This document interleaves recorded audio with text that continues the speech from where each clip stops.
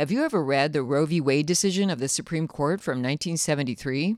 Or Planned Parenthood versus Casey from 1992? Chances are most Americans haven't, even those responsible for what we read, see, and hear in the media.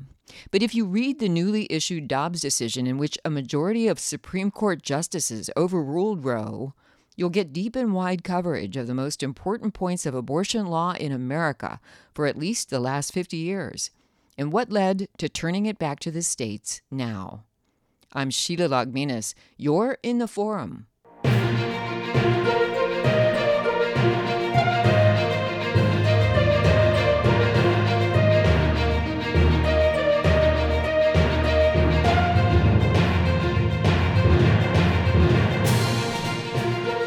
Welcome back. I've been otherwise occupied for a while, but nothing like a major sweeping historic Supreme Court decision that I have personally covered and engaged for decades to get me back in the Forum again to engage along with you what's happening to and in our country. So leaving aside for now the Roe and Casey opinions, since the most important parts are contained within the Dobbs opinion of this June 24th, overturning Roe and Casey, let's look at what that decision said, since much or most of the media spending so much time on it haven't seemingly done much homework on what exactly it says. No matter what you think of the issues or issue involved, we all do well to be well informed. So we know what we're talking about, and in some cases, activating and even agitating about. That's a basic premise of any good debate. Define terms, starting with what the thing is that you're debating, and how it was meant to work in the first place, and go from there.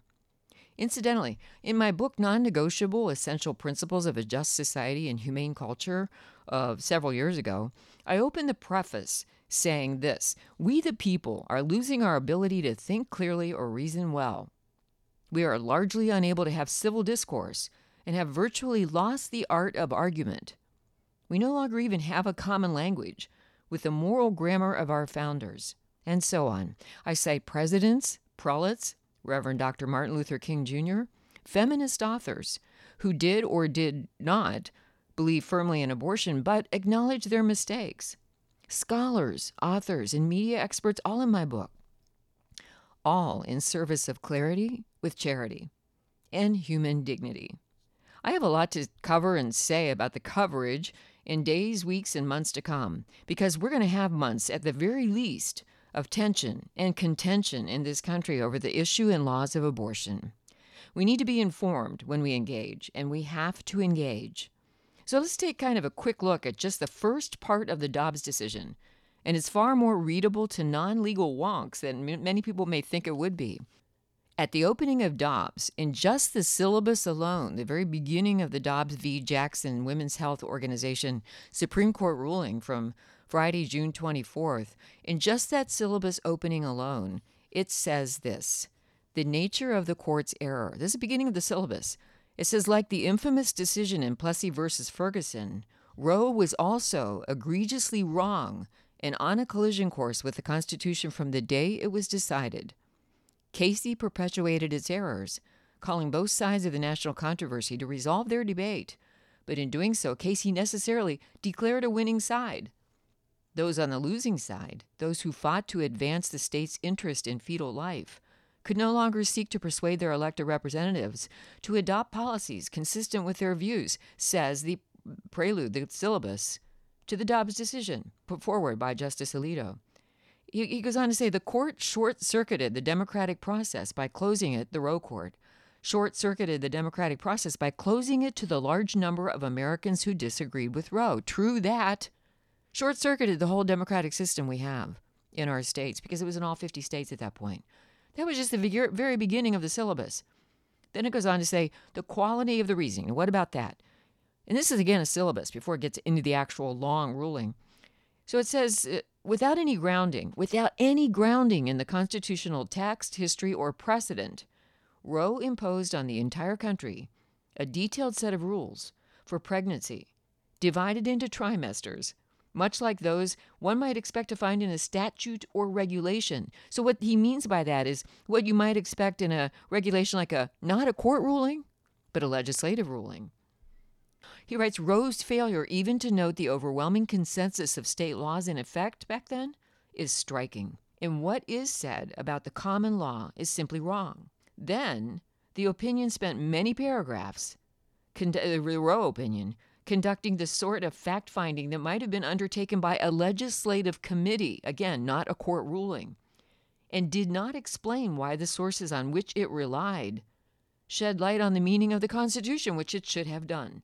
As to precedent, citing a broad array of cases, that court, the Roe Court, found support for a constitutional, quote, right of personal privacy. But Roe, he writes, conflated the right to shield information from disclosure and the right to make and implement important personal decisions without government interference. Conflated the two. None of these decisions, it says Dobbs' syllabus, none of these decisions involved what is distinctive about abortion, its effect on what Roe termed potential life. Life is life. But that gets back to the blob of tissue. Well, it's potential life down the road at some point in time and arbitrary and all that.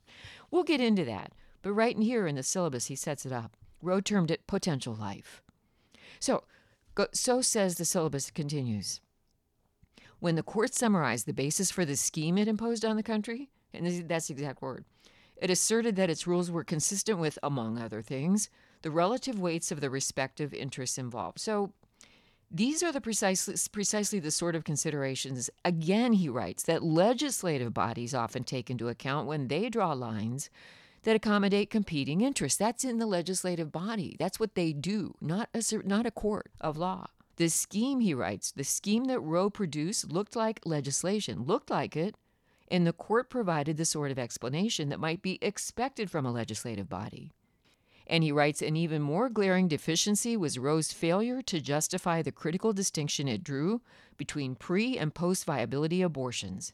The arbitrary viability line, which Casey termed Roe's central rule, has not found much support among philosophers and ethicists who have attempted to justify a right to abortion. This continues the syllabus in Dobbs. The most obvious problem, it says, with any such argument is that viability has changed over time and is heavily dependent on factors such as medical advances and the availability of quality medical care that have nothing to do with the characteristics of a fetus. So now listen to this piece of it. The contending sides in this case make impassioned and conflicting arguments about the effects of the abortion right on the lives of women, as well as the status of the fetus. So the contending sides, one side argues about the lives of women, and the other, the status of the unborn child, the status of the fetus. He writes that, or the majority writes, the Casey majority's speculative attempt to weigh the relative importance of the interests of the fetus and the mother represent a departure from, quote, the original constitutional proposition that courts don't substitute their social and economic beliefs for the judgment of legislative bodies. This is all still in the syllabus. Then it wraps up with this before it actually opens the decision. Abortion presents a profound moral question. The Constitution does not prohibit the citizens of each state from regulating or prohibiting abortion. Roe and Casey arrogated that authority. The court overrules those decisions and returns that authority to the people and their elected representatives. After that syllabus, the opening, folks, next comes the ruling, the opinion of the court, delivered again by Justice Samuel Alito. Good to just go over a few paragraphs of that opening, and then there will be more later, but for right now, how about the opening of Dobbs? It opens with these words. Abortion presents a profound moral issue. Some believe fervently that a human person comes into being at conception, and that abortion ends an innocent life. Others feel just as strongly that any regulation of abortion invades a woman's right to control her own body and prevents women from achieving full equality. Still others, in a third group, think that abortion should be allowed under some but not all circumstances. And those within this group hold a variety of views about the particular restrictions that should be imposed. Again, opening paragraph of Dobbs. The next paragraph. For the first 185 years after the adoption of the Constitution, each state was permitted to address this issue in accordance with the views of its citizens. Then in 1973, this court decided Roe v. Wade. Even though the Constitution makes no mention of abortion, the court held that it confers a broad right to obtain one, It did not claim that American law or the common law had ever recognized such a right, and its survey of history ranged from the constitutionally irrelevant to the plainly incorrect. Now listen to this.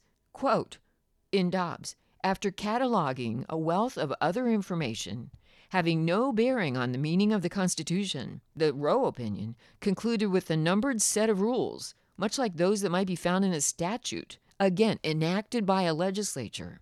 Under this scheme, each trimester of pregnancy was regulated differently.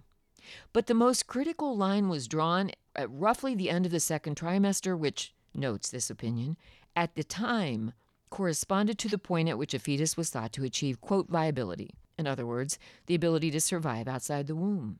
The court did not explain the basis for this line, and even abortion supporters have found it hard to defend Roe's reasoning. True, I can prove that in the days to come.